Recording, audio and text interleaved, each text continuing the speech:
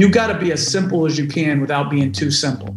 And that's hard too, to find the right balance between simplicity and hard to play against.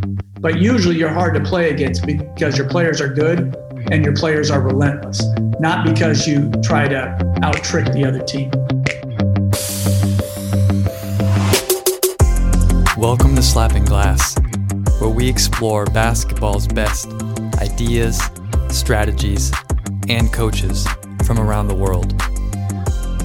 Today, we're excited to welcome former NBA head coach and current ESPN analyst, Jeff Van Gundy. Coach Van Gundy is here today to discuss innovations in the modern game, the chemical makeup of great teams, coaches, and players, inverting screens, attacking zones, and things almost go off the rails in an always fun start, sub, or sit. If you haven't already, please make sure to subscribe to the podcast and please leave us a rating and review. Follow us for daily detailed breakdowns on Twitter and YouTube, and subscribe to our Sunday morning newsletter where we consolidate and break down much of the best that we've seen from around the world of basketball. And now, please enjoy our conversation with Coach Jeff Van Gundy.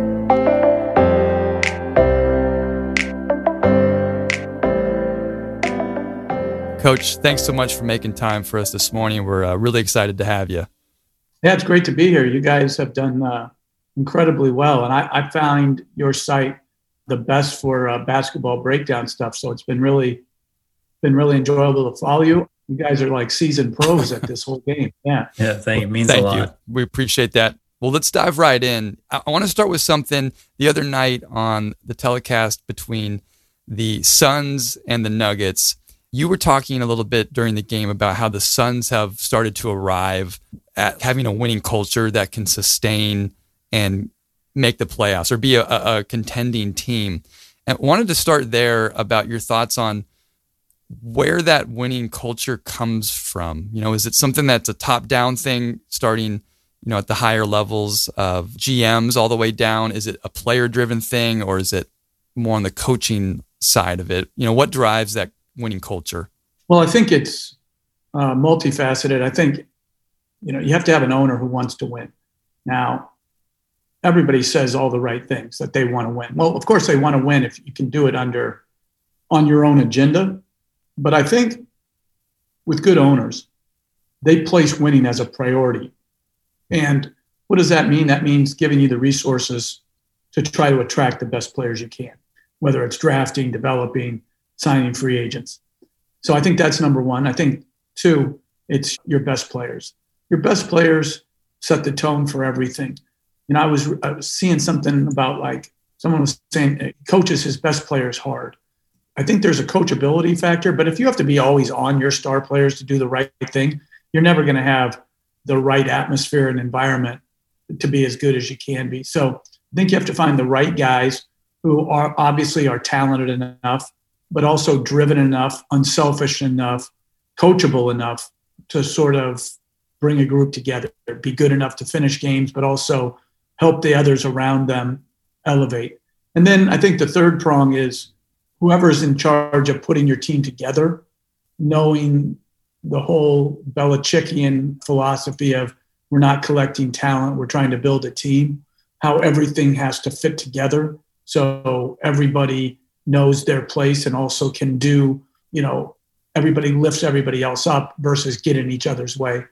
And I think coaching then is very important, but I don't think this idea that coach is a motivator, I don't see that in professional sports. I think a coach can set up a program, make demands, and then you have to decide what consequences happen when you're not getting what you need to from players. It's not like you're going to motivate them, to change their personalities. So much, I think, misunderstood about motivation. Most of the motivation that truly lasts is self-motivation. So you got to find the right guys. And then if you have the right guys and they're not doing what they should be doing at that time, you have to decide how you're going to deal with that. consequentially. So I think it's not one thing, it's everything coming together. Because as you guys know, I don't care what level you play at, it's hard to win and it's easy to lose. And, trying to win and win big and win consistently, people act like in the NBA, it's harder to do that than at any other level. It's hard to do that at every level. Like right. I played Division III, you guys played Division III. Like it's brutal to win. Can you see it coming when a team's culture, or from afar, from where you're at within the NBA circles? Can you see when there's a team is not going to have a winning culture for whatever reason? Maybe they have players that are pretty good, but they're just missing that one piece. Can you feel it? Yeah, I think you can feel when things either don't fit roster-wise, or best players aren't committed enough, or not good enough, or not unselfish enough. I don't know about you guys, but it seemed like every confrontation a coach ever has with a player comes down to conditioning. Are they good enough? And are they unselfish enough? And will they commit to defense? Those 4 areas. I mean, there's really, you might turn it over or miss a screen, or, dumb does get you beat. So, you might have, but the basic things are those. And so, like when you're evaluating teams, you go look at bad teams. Like either they're not good enough, or they usually don't pass enough, or they don't try hard enough on defense, or they're fat and out of shape. Like it's really not as complicated as we want to make it to be oftentimes when we try to analyze everything, because, it's interesting. I love your guys' stuff. It is so good. The guests you have on, they're like smart, like angles, and they've named every cut in the universe, burn cuts, 45s, this, that, everything's named. And guess what? At the end of the day, you can only get to that type of stuff once you got those first 4 things. Are you in shape? Do you pass? Do you try on defense? That whole thing. It's like, those are the the foundation for winning. Then you can get into the, tricky X and O's, but you don't win because of X and O's. You mentioned earlier, talking about consequences. What are some of the things coaches will do for consequences to get their guys to fall in line? So much of it is you want to be as honest as you can be without being hurtful. And I have to say, sometimes I probably was honest and hurtful, right? With my evaluations of players or teams. And I think what you're trying to do is be direct, honest, truthful without being hurtful. I think that would be the goal. But I also think, though, after that, you can't just be about telling people, it's one thing to say, this is what we want, this is what we're going to stand for. But when you don't stand for that, what are you going to do? And really the only thing at your disposal as a coach is to play those people that do what you want more often than anybody else. That's it. If you don't do that, then your words are hollow. And that's why it comes down to, you have to have the right best players, because the best players, if they won't get in shape and they won't pass and they won't try on defense, and you trot them out there anyway, it absolutely rips your team apart. And if you sit your best players, you don't have enough talent to win. So it's not about disciplining them. It's about committing to winning. And I think that's what you have to do. You have to commit to win. We always hear about anymore, we're a player-centric organization. You hear that all the time. I am so sick of that. Then why would you be surprised when people are selfish then? If you're on a team and you're player-centric versus team-centric, you have to do what's right for the team as a head coach at every decision. It could be small, it could be big. But if you start trying to do, if I hear player-centric one more time, you're trying to do right by the player, you want to help the player, obviously, because that's going to give you your best chance of having a great team. Treat them well, coach them well, help them reach their goals. Yeah. But not at the expense of a team. Yeah. I'll cross off all my player-centric questions now. Oh, no, hold on. But hold on. I'm just kidding. Can you imagine in Division III, your coach saying, hey, you know what? We are here. We're player centric. There's not, because Division III coaches don't run scared of their players, right? Right. There's just not as much differentiation. And, Gino Auriemma said it, I think it was last year. He said too many coaches are coaching with one hand tied behind their back. And I think, you might have some conflict with players, but you're not trying to, be a jerk. You're just trying to get the best out of them. And you can't give in. Like, you can compromise on certain things. Hey, you want to, have chicken for pregame, or do you want to have steak? Hey, that's great. Players, you can decide that. But are we going to run back in transition? What compromise is there? We're going to try to fight through screens, or are we going to dive when we hit a screen? This idea that, you're going to compromise. I mean, you can compromise on some things that have nothing to do with winning and losing, but on those things that go directly to winning and losing, you better not compromise too much. Pivoting a little bit now, one thing we have seen a little bit more at the NBA level are coaches willing to throw a zone at teams, like thinking last year Miami, being able to just throw a zone out there. And it seems like that might be something that happens in spots more and more. From your point of view, then, one, I guess, is that something that you think you'll see more? And then two, how will offenses look to just attack a zone at the NBA level? Well, when you saw Miami, right, I thought they were really impactful in that. They did it a little differently. They played their more athletic, active guys in the front line, and they tried to hide guys in the back line around Adebayo. So I thought that was very interesting. Yeah. And then they get up against the Lakers, right? What did the Lakers do? Nothing complex. Get the ball to the middle to our playmaker, LeBron James or Anthony Davis. And they shredded it. And it's just very interesting. Are you going to try to, in the NBA with 24 seconds, are you going to run a lot different stuff? Or are you going to make modifications in what you do run while also just saying, hey, at the end of the day, let's get the ball to the middle of the floor as early in the shot clock as possible, and then compact it and then play from there. Get them in closeouts, drive the closeout. Same sort of idea of attacking as you would in man-to-man. The thing that's interesting to me is, what Nick Nurse has done is, the box and one, triangle and two. He'll try anything.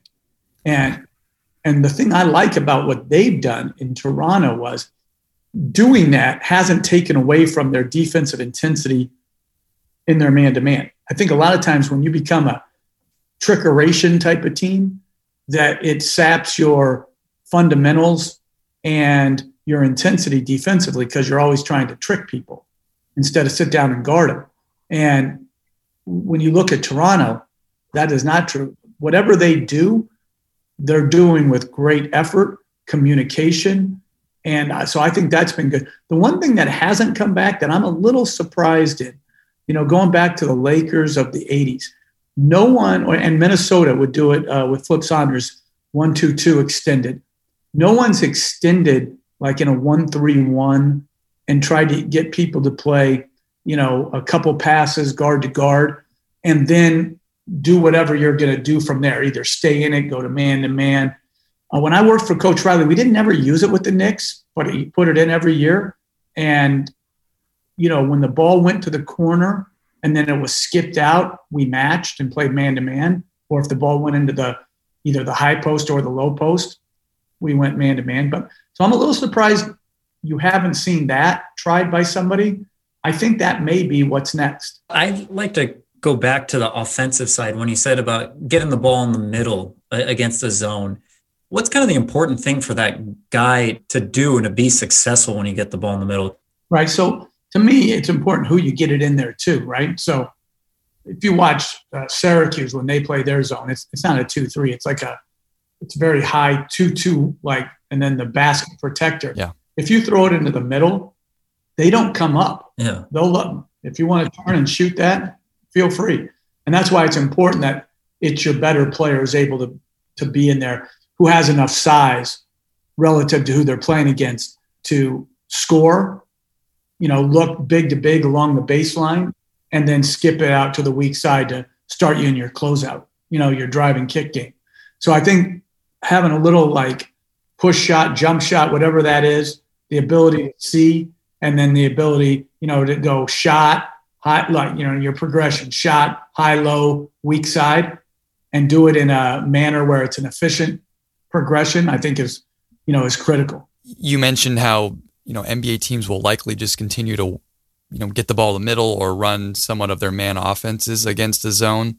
Do you think that's something that going down to the college level and high school levels is something teams should do more anyway? I mean, so usually when a team jumps into a 2-3 zone, we, run our zone attack plays or Xing and trying to get the ball in the middle rather than just continuing to run your man stuff with some adjustments. I mean, do you think that that's something that can be trickled down to other levels? Yeah, I think it should be looked at as much as possible, with all the matchup principles and all that. Like, I think, the more you can still continue, if you believe in it, to screen on the ball. And I think with all the different switches and all that, the more you can flare, and screen, back line of the zone, or flare, screen, and man, and then step into the middle and slip. I think those things are all terrific concepts. But I do think most people who play zone in the NBA, maybe not in college, but most people who play zone in the NBA, more than them being good at it, they're hoping you're bad at it, right, attacking it. And they hope to break your rhythm and flow. And I was talking 2 years ago, I worked with Mark Few. We were coaching the select team as we were getting ready for the World Cup. And he told me, if you look at OER against zone versus man, there's teams that have stark differences. They're like tremendous offensive team against man. And then you play a zone regardless of the quality of zone. And it's not as good. The attack isn't as good. They're not as intent on getting the ball to the basket. And I think that's what you're trying to do with zones a lot, is just alter shot profile of the other team. Like, what are they doing? And that whole attack mentality becomes starting to play around the defense versus puncturing the defense. On the same, I guess, innovation thread with the NBA doing zones or whatnot, the other thing being, the modern post game where you duck it inside to a guy and then he goes to work and scores, like the Shaq days. Obviously, analytics has had a little bit to say about that sort of action, but staying on the post, we've done a lot, and Pat and I lately have been on a kick of looking at teams that do a good job of posting their guards to facilitate out of that spot and run their offense from the low post rather than always trying to score it. Is that something that you've seen, or your philosophy, I guess, on posting guards in general? Well, I think, first of all, if you had Shaq, the analytics would say throw it to him every time. Every single time, right? I think the evolution of the post game, it is analytical, but it's also, there's very few guys who actually develop their game. It's not like the post game it's not good or it's not efficient. It depends on who's down there, right? Yeah. There's a lot of guys anymore that they just don't have a game down there. And I think that's on us as coaches. I think at the minimum, you have to be able to post a mismatch in the NBA. And it doesn't have to be to force feed it immediately, but you have to be able to either duck in. I think the whole idea of post offense, there's too much concentration on post moves versus post depth. There's a big difference between a post catch and a paint catch. And I think the more we would emphasize the timing, the footwork, and the passing required on a duck in to get a paint catch is imperative, right? And so I think the post game is still important. I think it's also a great place. I think you guys did a thing on actions with the ball going in the post. I don't know how to pronounce it. You guys, Bilbo or something like. No one knows how to pronounce it. Bilbo. And I don't know what it is, but I know this. When I started my international coaching and you start preparing, I couldn't get enough of the differences in the game. I loved when you threw the ball in the post, there's a couple guys who would try to score, but mostly it was from a position of passing. And it was so fun to watch the different actions you saw the Warriors do it as a passing position. So anyway, I think the post game is still important. I think we got to teach it better, but I think you make a good point about guards. I was fortunate in my last couple of years with the Knicks, we posted our guards like all the time. It was Sprewell and Houston.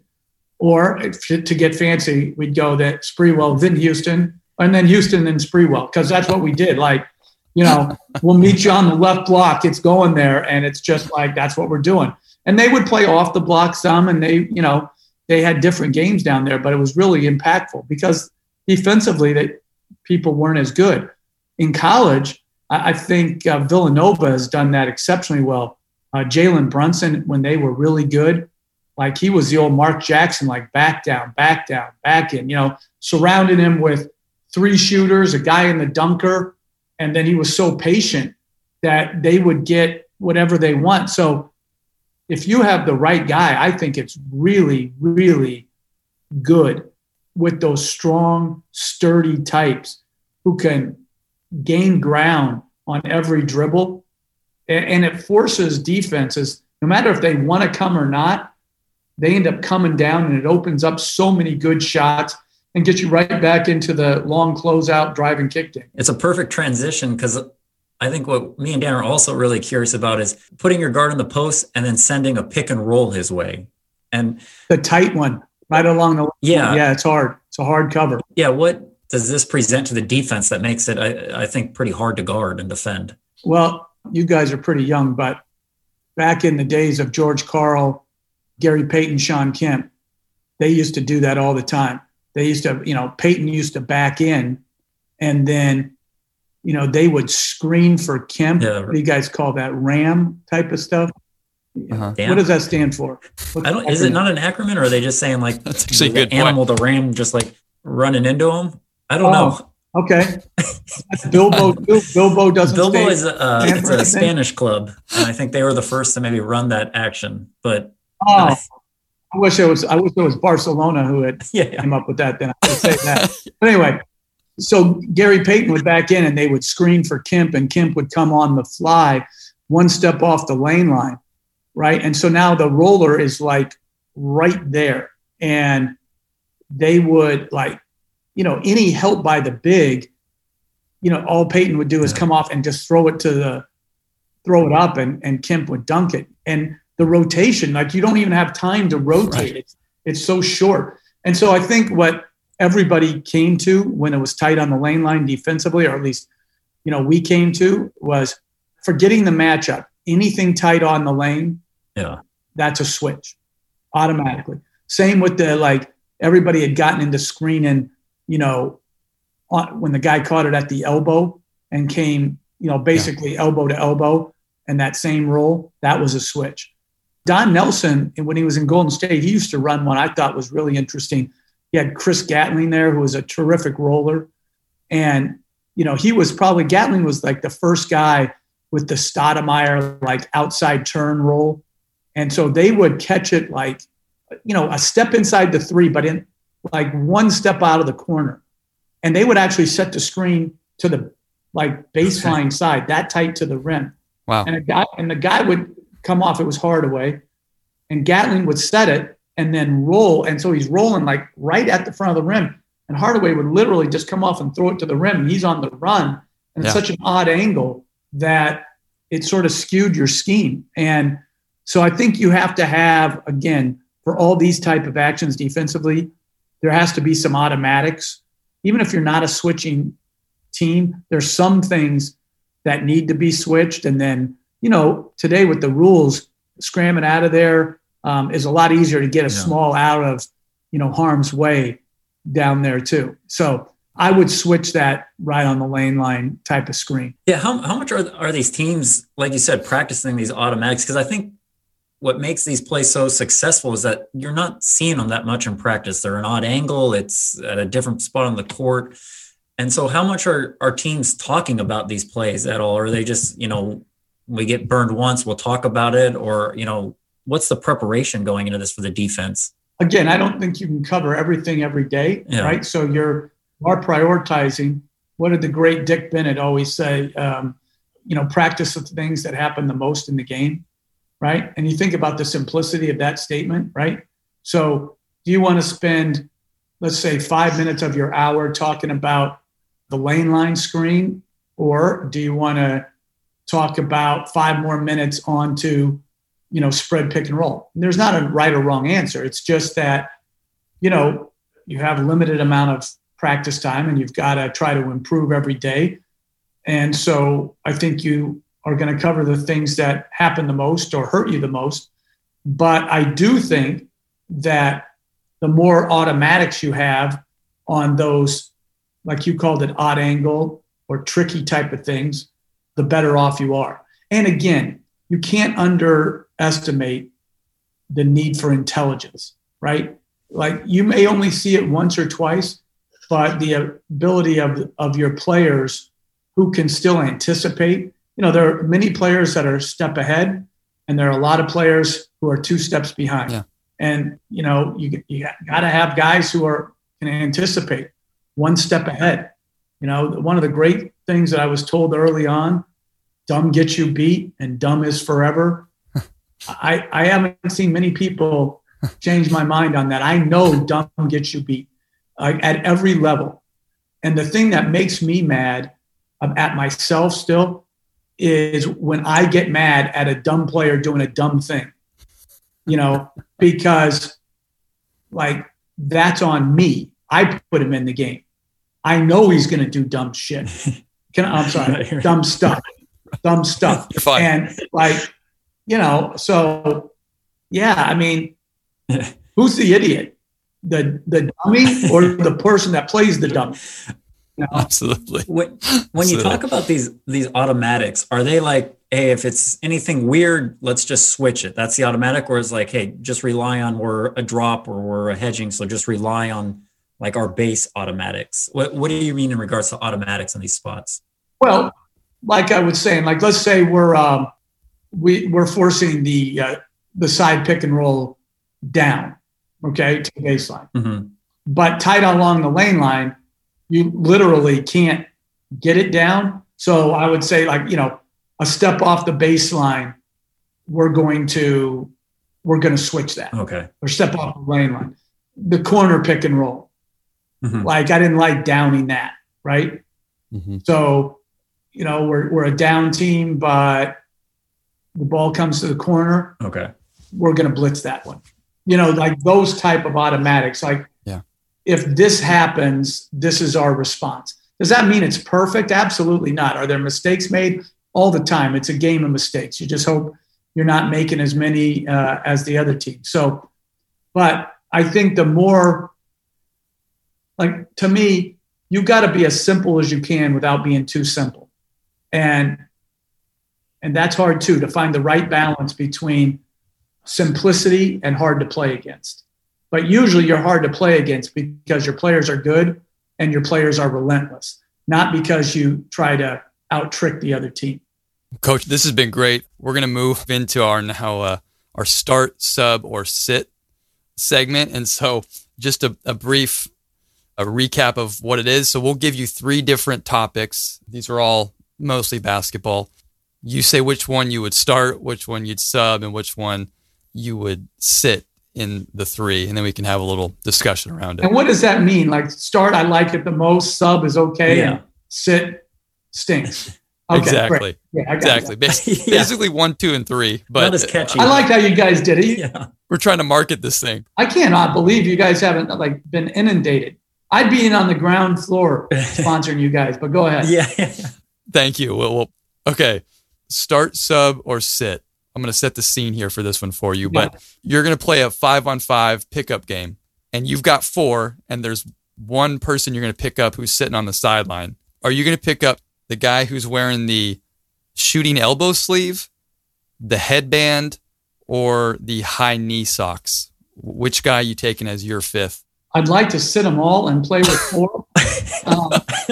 But I think the knee sock is sitting. I think the headband is starting. And then I guess I'm subbing the elbow guy. Yeah. But they all deserve, in their own way, they've earned the right not to get picked.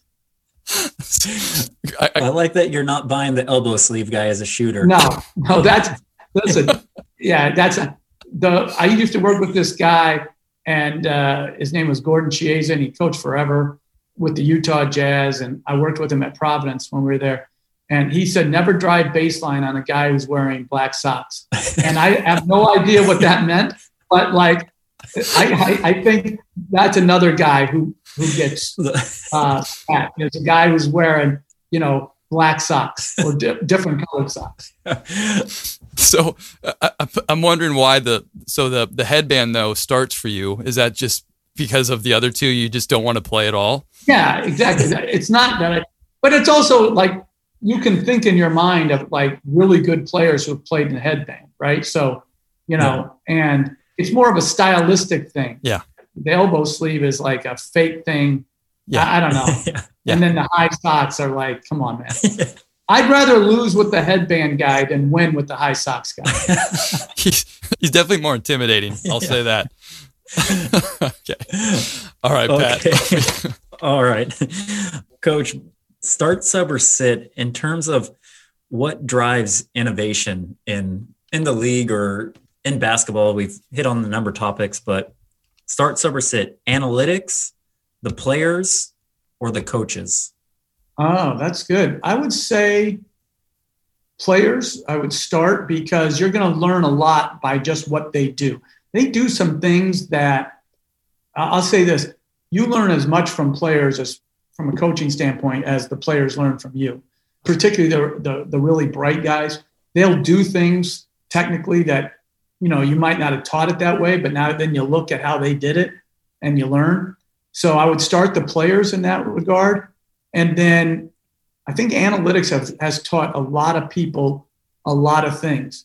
And yet now I think a lot of it is becoming where it's very groupthink, even in analytics. Like everybody talks like the mid-range jumper, like they're all the same, depending, no matter if they're more open or who's shooting. It's like, and I don't think that's right. So I'm going to sit analytics, and then I'm going to sub coaches, because I would say on coaches, though, they have to have the support of front office and players to try things. And I think front offices have become much more willing to try things and not blame coaches when they're not successful.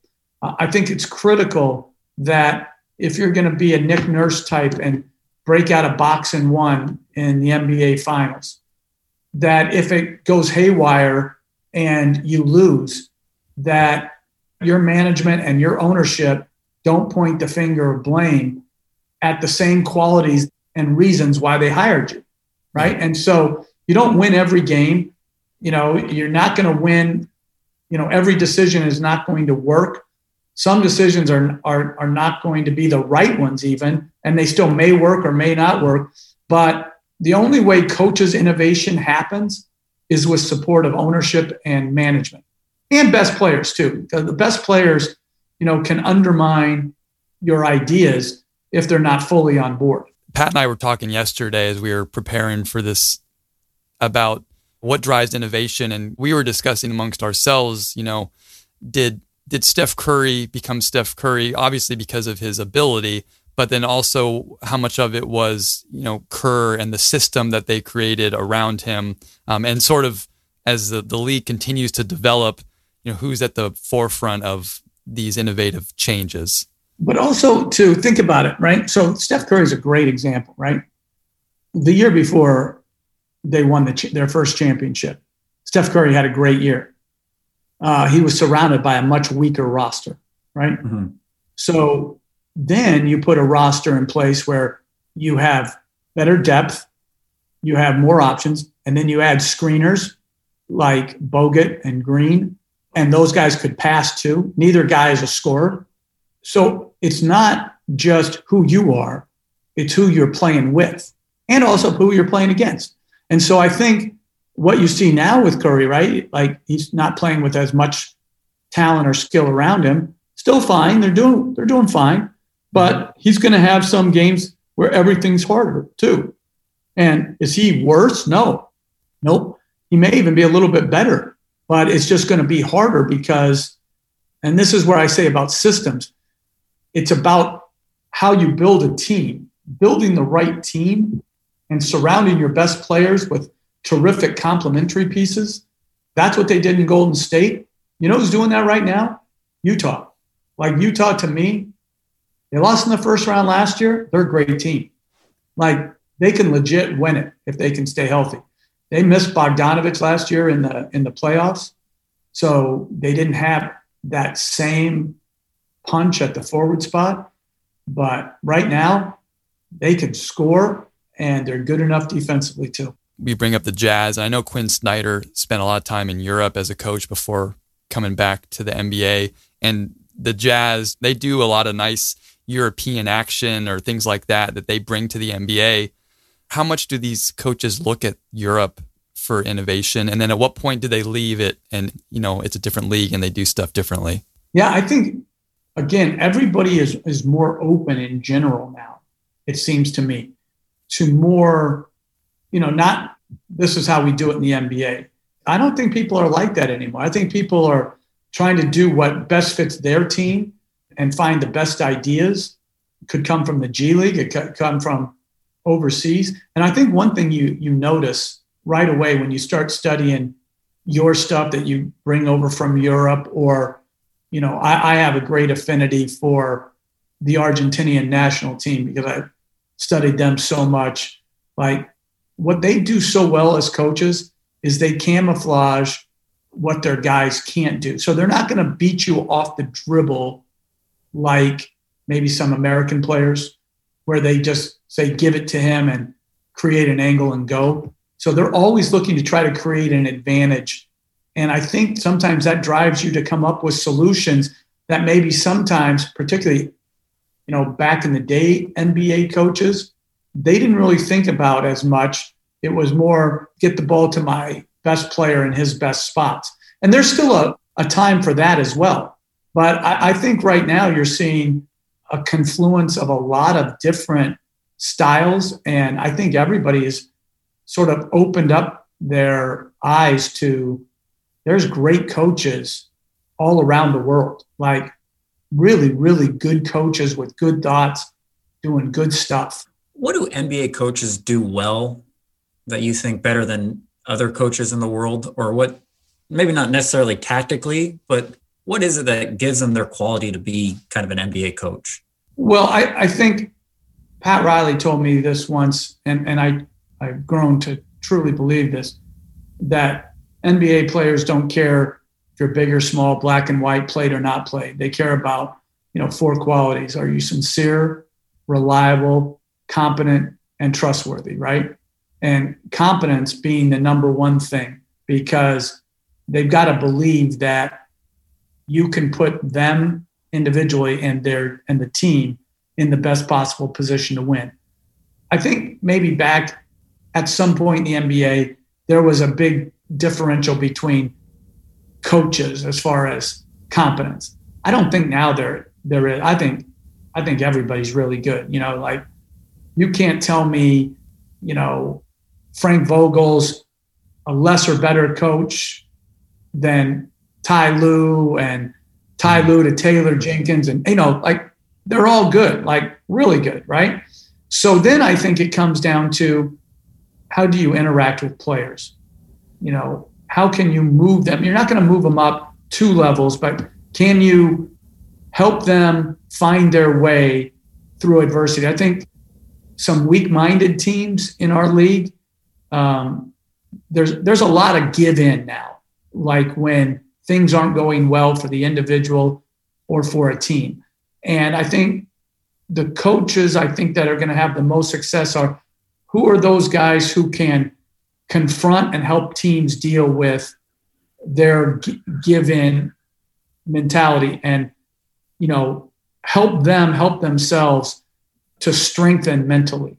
I think right now that's a critical thing in the NBA. It's like there's a lot of give to teams now and to individual players.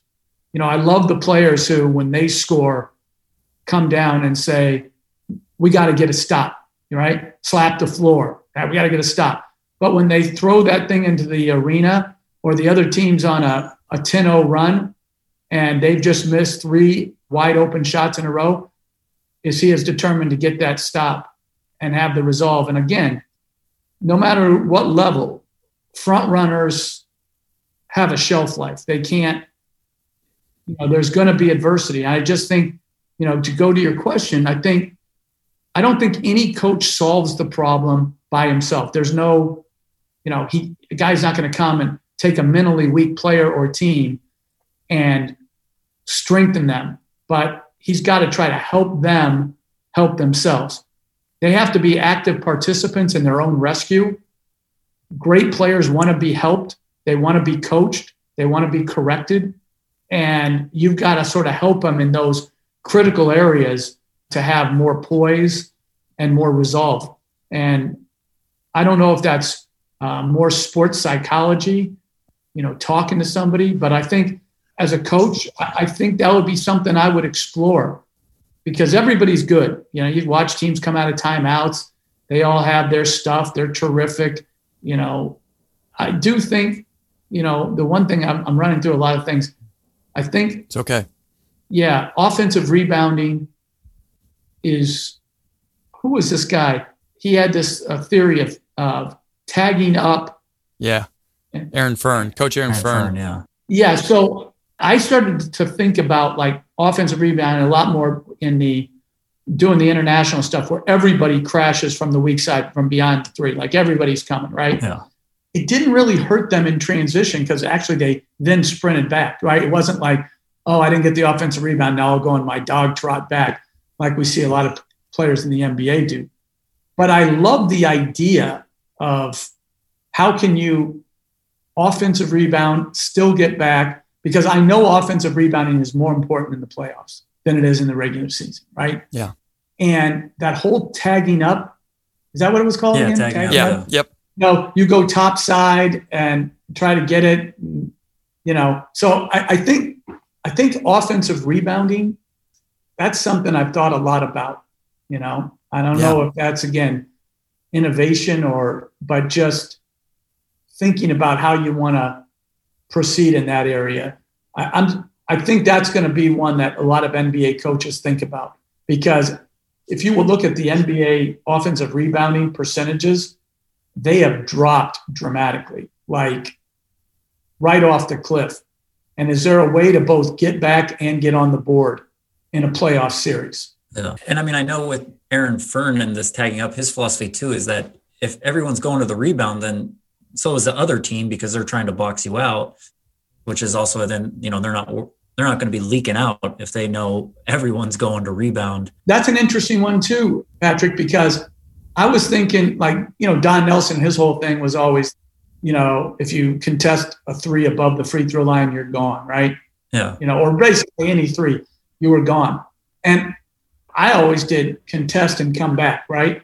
We're going to gang rebound with all 5. I wonder if that's right. The more I watch, like particularly with individual players, like, you watch Anthony Davis, when he contests, he never comes back. He leaks out. And that's a quick strike over the top, big target.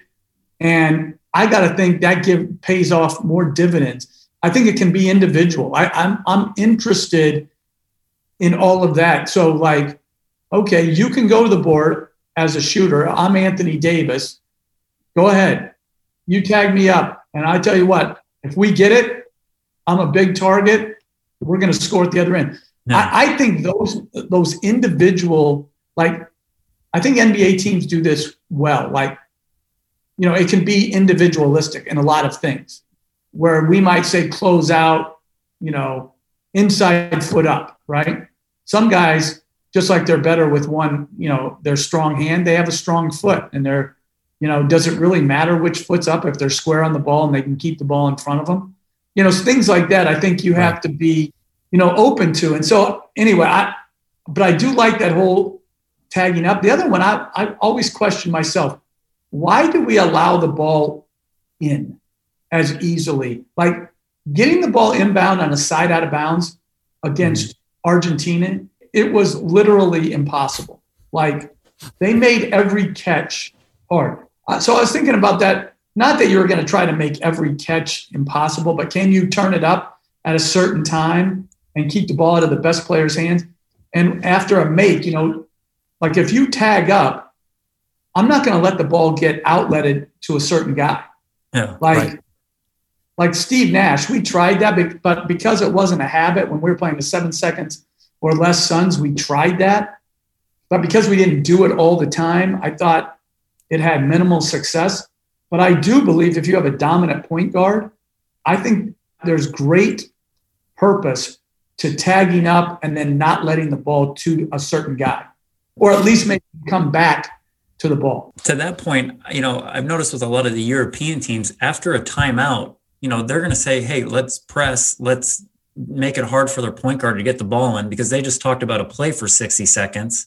So at least make them run 6-8 seconds trying to get it to the point guard. And then maybe he gets it and they're on the wrong side of the floor, not where, so he's got to get it to the right side so they can start okay, now we can get into our play. And you didn't get a turnover, but you've wasted 8-10 seconds of them trying to hunt for a good shot.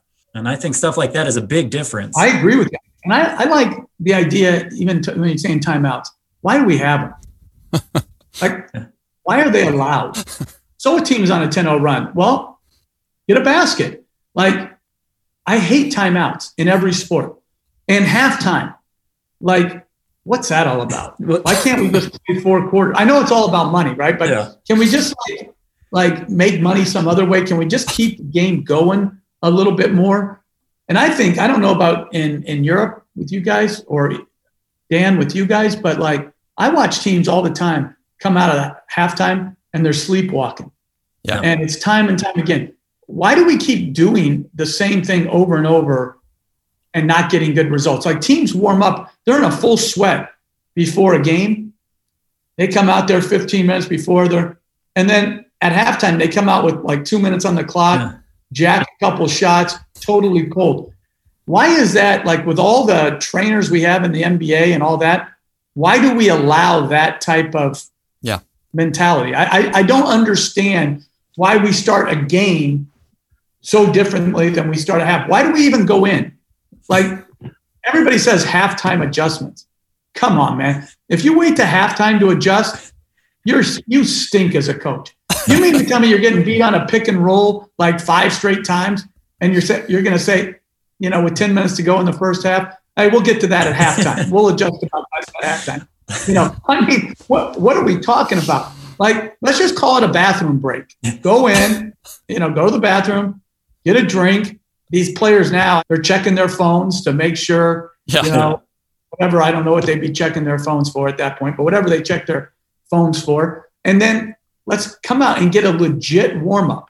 And we'll have a timeout at the halftime. I mean, right before we go, hey, we got to correct, got to do better at this and this. But I don't understand players who get warm before the game and then at halftime, they sit for 15 minutes and then sort of ease their way into the second half.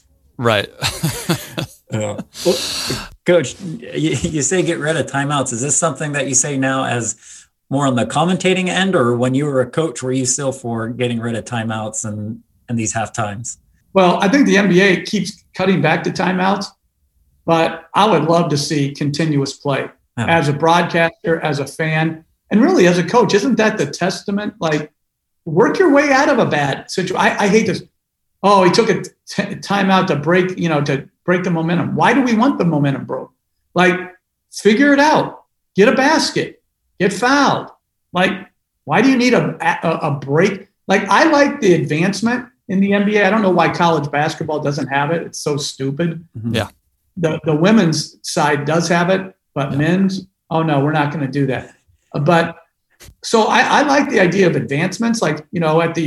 You take a timeout, you can advance it up, but just walk up the floor, have your plays. You don't. Why do we have to come over to the side? I don't get that. It's terrible. That's good. Coach, has been great, Pat. I think we're still playing start sub sit somewhere in here, right? Yeah. This has been great, though, Coach. Because we got a couple of good scenarios for you here. Start sub sit for you now.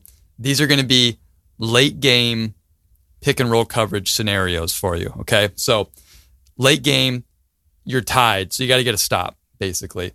So on the top pick and roll, start, sub, or sit, switching it, trapping it, or hedge and recover. Hedge is definitely sitting for eternity. Okay. Okay. Okay.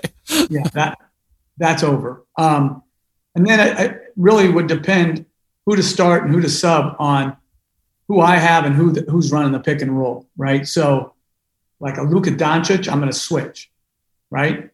LeBron, switch. Now, that doesn't mean that you have an advantage doing that. I think it's just less bad than the other ones, right? So I probably would say against, bigger wings like that, switch.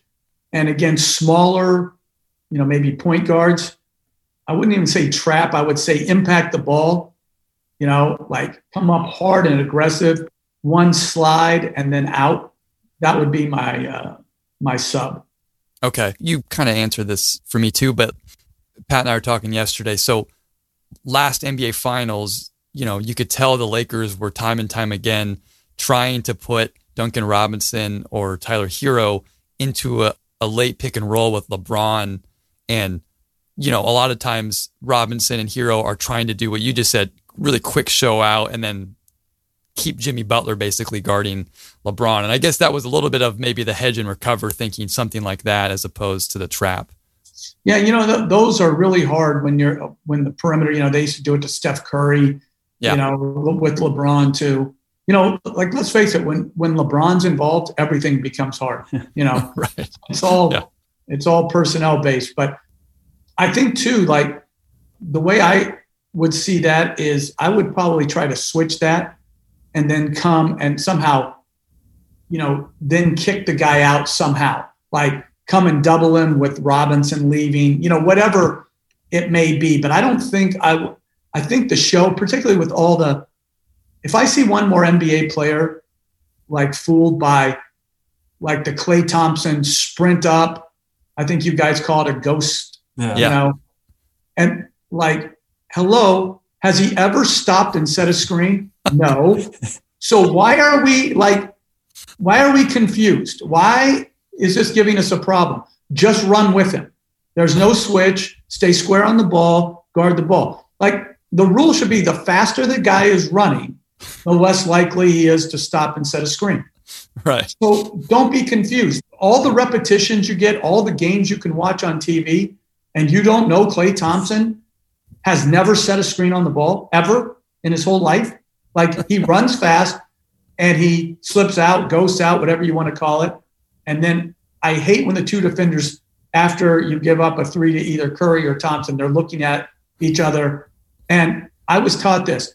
When the hands go up like this, that's the ultimate blame game, right? Like that's all. Yeah, no, you're an idiot. Like you didn't know that like Thompson is going to slip out. So yeah, absolutely. Okay, good. Coach, getting back to your original answer, when you said like someone on LeBron, you would switch. I'm assuming, is this because of the size? You're worried that if you trap, he's seeing over it, or is it because it's still a mismatch, but he doesn't have the speed to maybe come off and just blow by the switch? I just think James he's great at so many things, but his greatest strength is his vision, anticipation, passing, and size, all those things. So every time, even for a moment, there's two on the ball, it's problematic. So I would switch every time James set a screen and or had a screen set for him. That would just be my James defense. Never two on the ball, ever.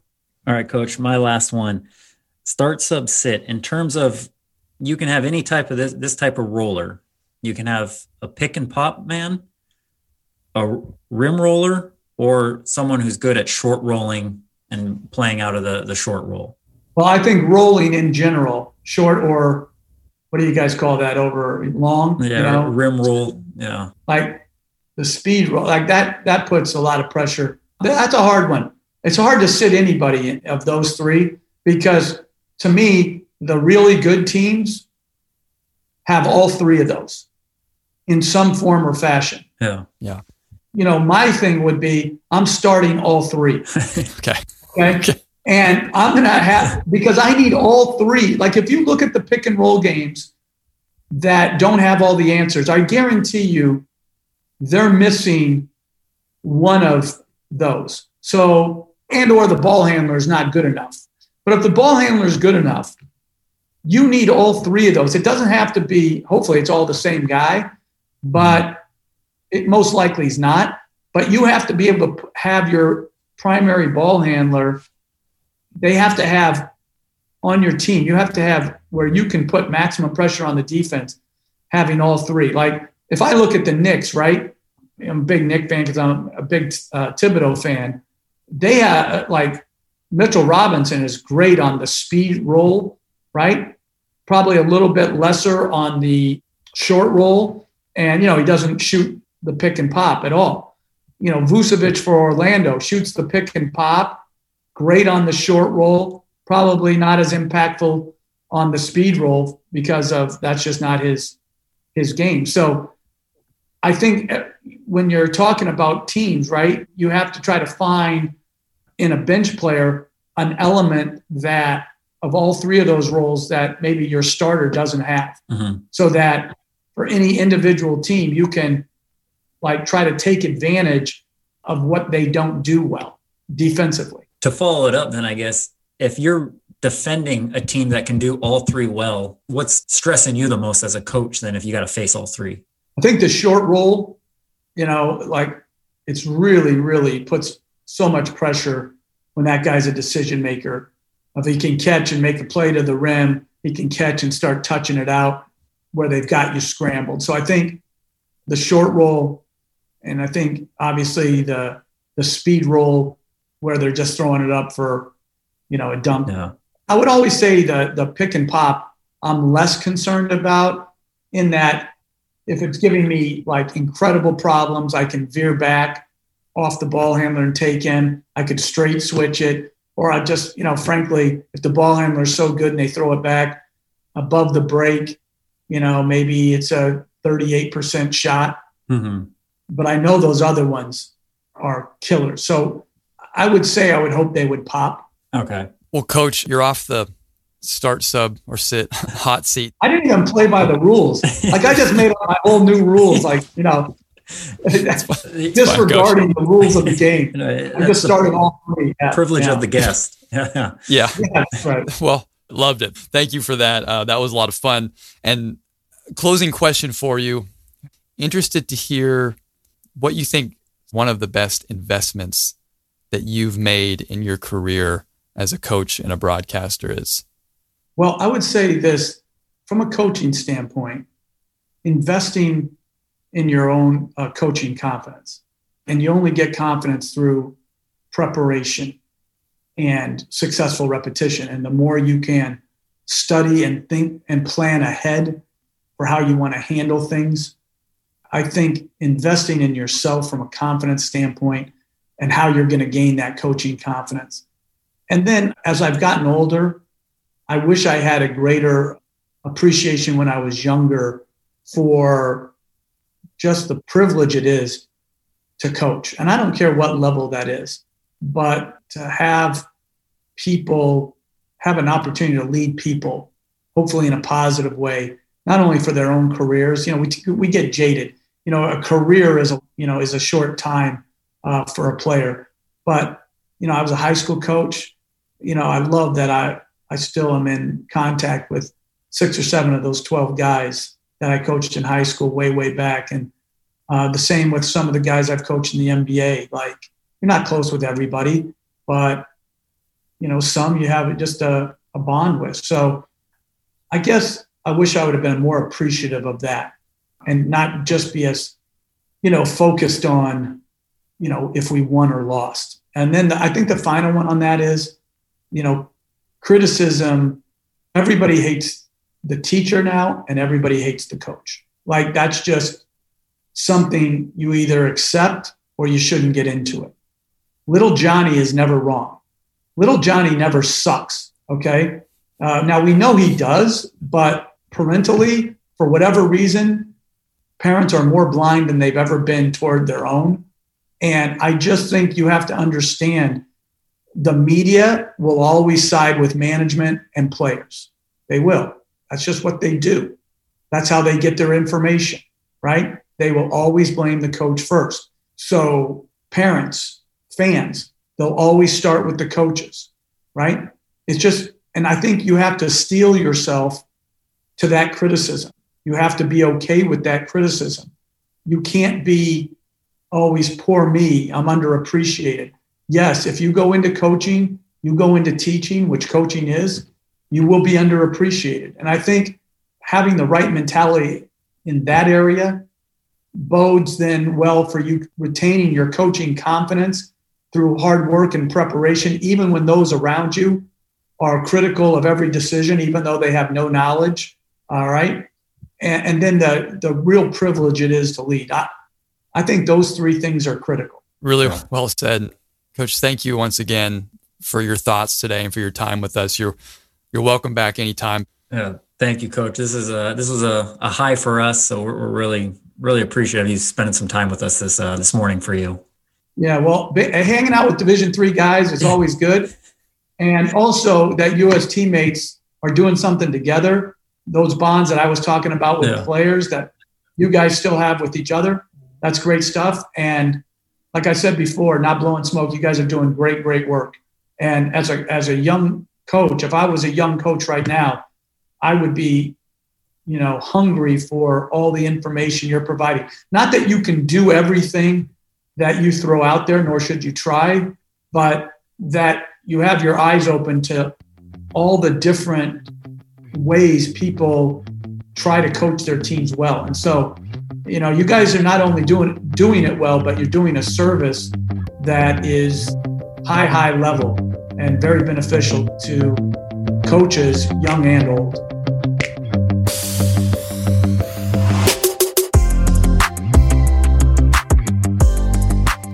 Thank you so much for tuning in. Please make sure to subscribe to our newsletter for further insights on this podcast. Have a great week, Coach, and we'll see you next time on Slapping Glass.